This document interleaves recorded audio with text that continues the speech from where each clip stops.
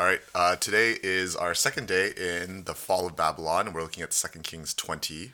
So Second King 20 is the story of Hezekiah, who is one of the better kings of Judah. Uh-huh. And we see two different stories here. And the context is that Israel and Judah, the north and southern kingdoms, have split. It's been a while since that split has happened. But right now is in the aftermath of the Assyrian invasion. And the Assyrian invasion is eventually going to completely wipe out the northern kingdom of Israel. And it's almost done here.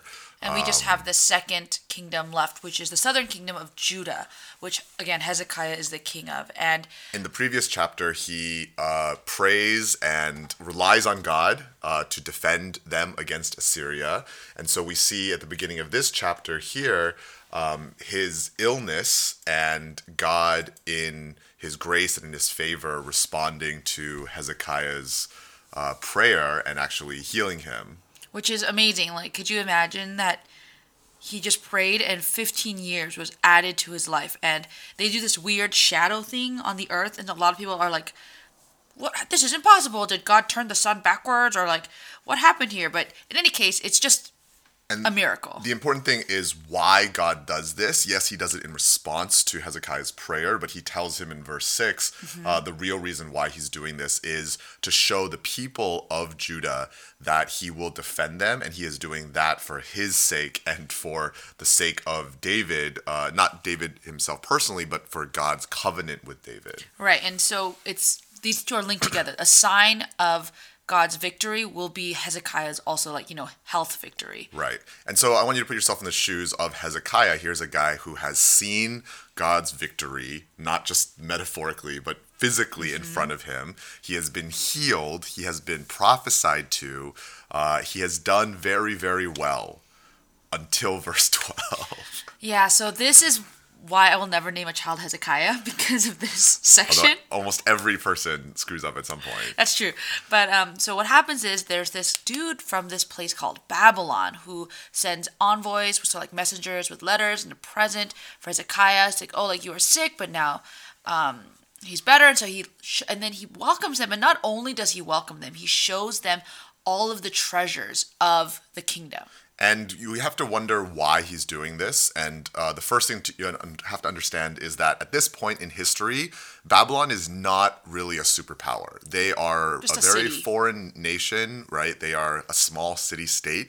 And in fact, their rise to become a superpower was very out of the blue. I often equate, it's not like they're insignificant, but it would be like if I told you that, 50 years from now, that Spain would be ruling the European Union and would be coming to conquer America, right? Like, it's possible, but it's really not likely. And so we do see that what Hezekiah is doing here in his comfort and in his Power. power is, in fact, what Babel is all about, right? Is he's building up himself, right? He's proclaiming his own name. And in fact, he's bringing these foreigners even into the temple, which he is not supposed to do. Right, foreigners are not allowed in the temple. They're only allowed outside the temple. But we have Isaiah, our famous prophet Isaiah, coming and saying, like, what are you doing? And Hezekiah's like, oh, like, there's nothing in my storehouses that did not show them. And Isaiah says, you know what? Like, because of this,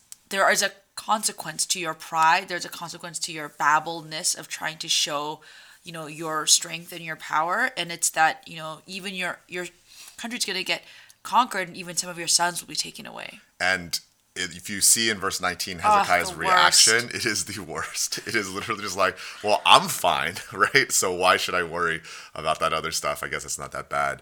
And really, I think here we see the attack of sin. We see a way in which sin can creep in that doesn't seem as blatant as the Tower of Babel, and yet is equally destructive.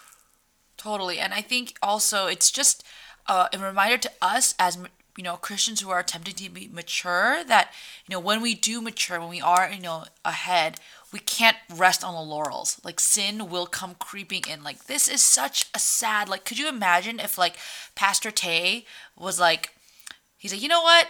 I've done good enough. I don't have to try harder. I made a mistake, but whatever. Not going to try to fix it because as long as my church is okay. Like, Bill Hybels. I mean, that's a lot of like the Christian scandals that happen with like especially older Christians is because of this. It's this sin, right? Right. And I know a lot of you are, young adult in college that are listening to this. And I think we've seen that in our generation where, people are going to church in high school and they serve in college. And as soon as they get jobs, they think, well, now is the time to focus on me. And yeah, I think that is the sin really of Hezekiah here is now is the time to focus on me, right? Now is my time. And it opens him up to really screwing up. Yeah, and this is actually another one of the passages that people point to in racial reconciliation conferences. It's so many times we are so okay with, our white churches or our Asian churches or, to just focus on ourselves and be like, at least we're okay, we're fine. Like, it's not a big deal anymore. But saying, no, like, that's not how it works, right? The Christian life is all about serving the poor and serving, and looking for injustice and righting those wrongs. And that's something that Hezekiah forgot to do, and we can't forget to do either. Have a great day.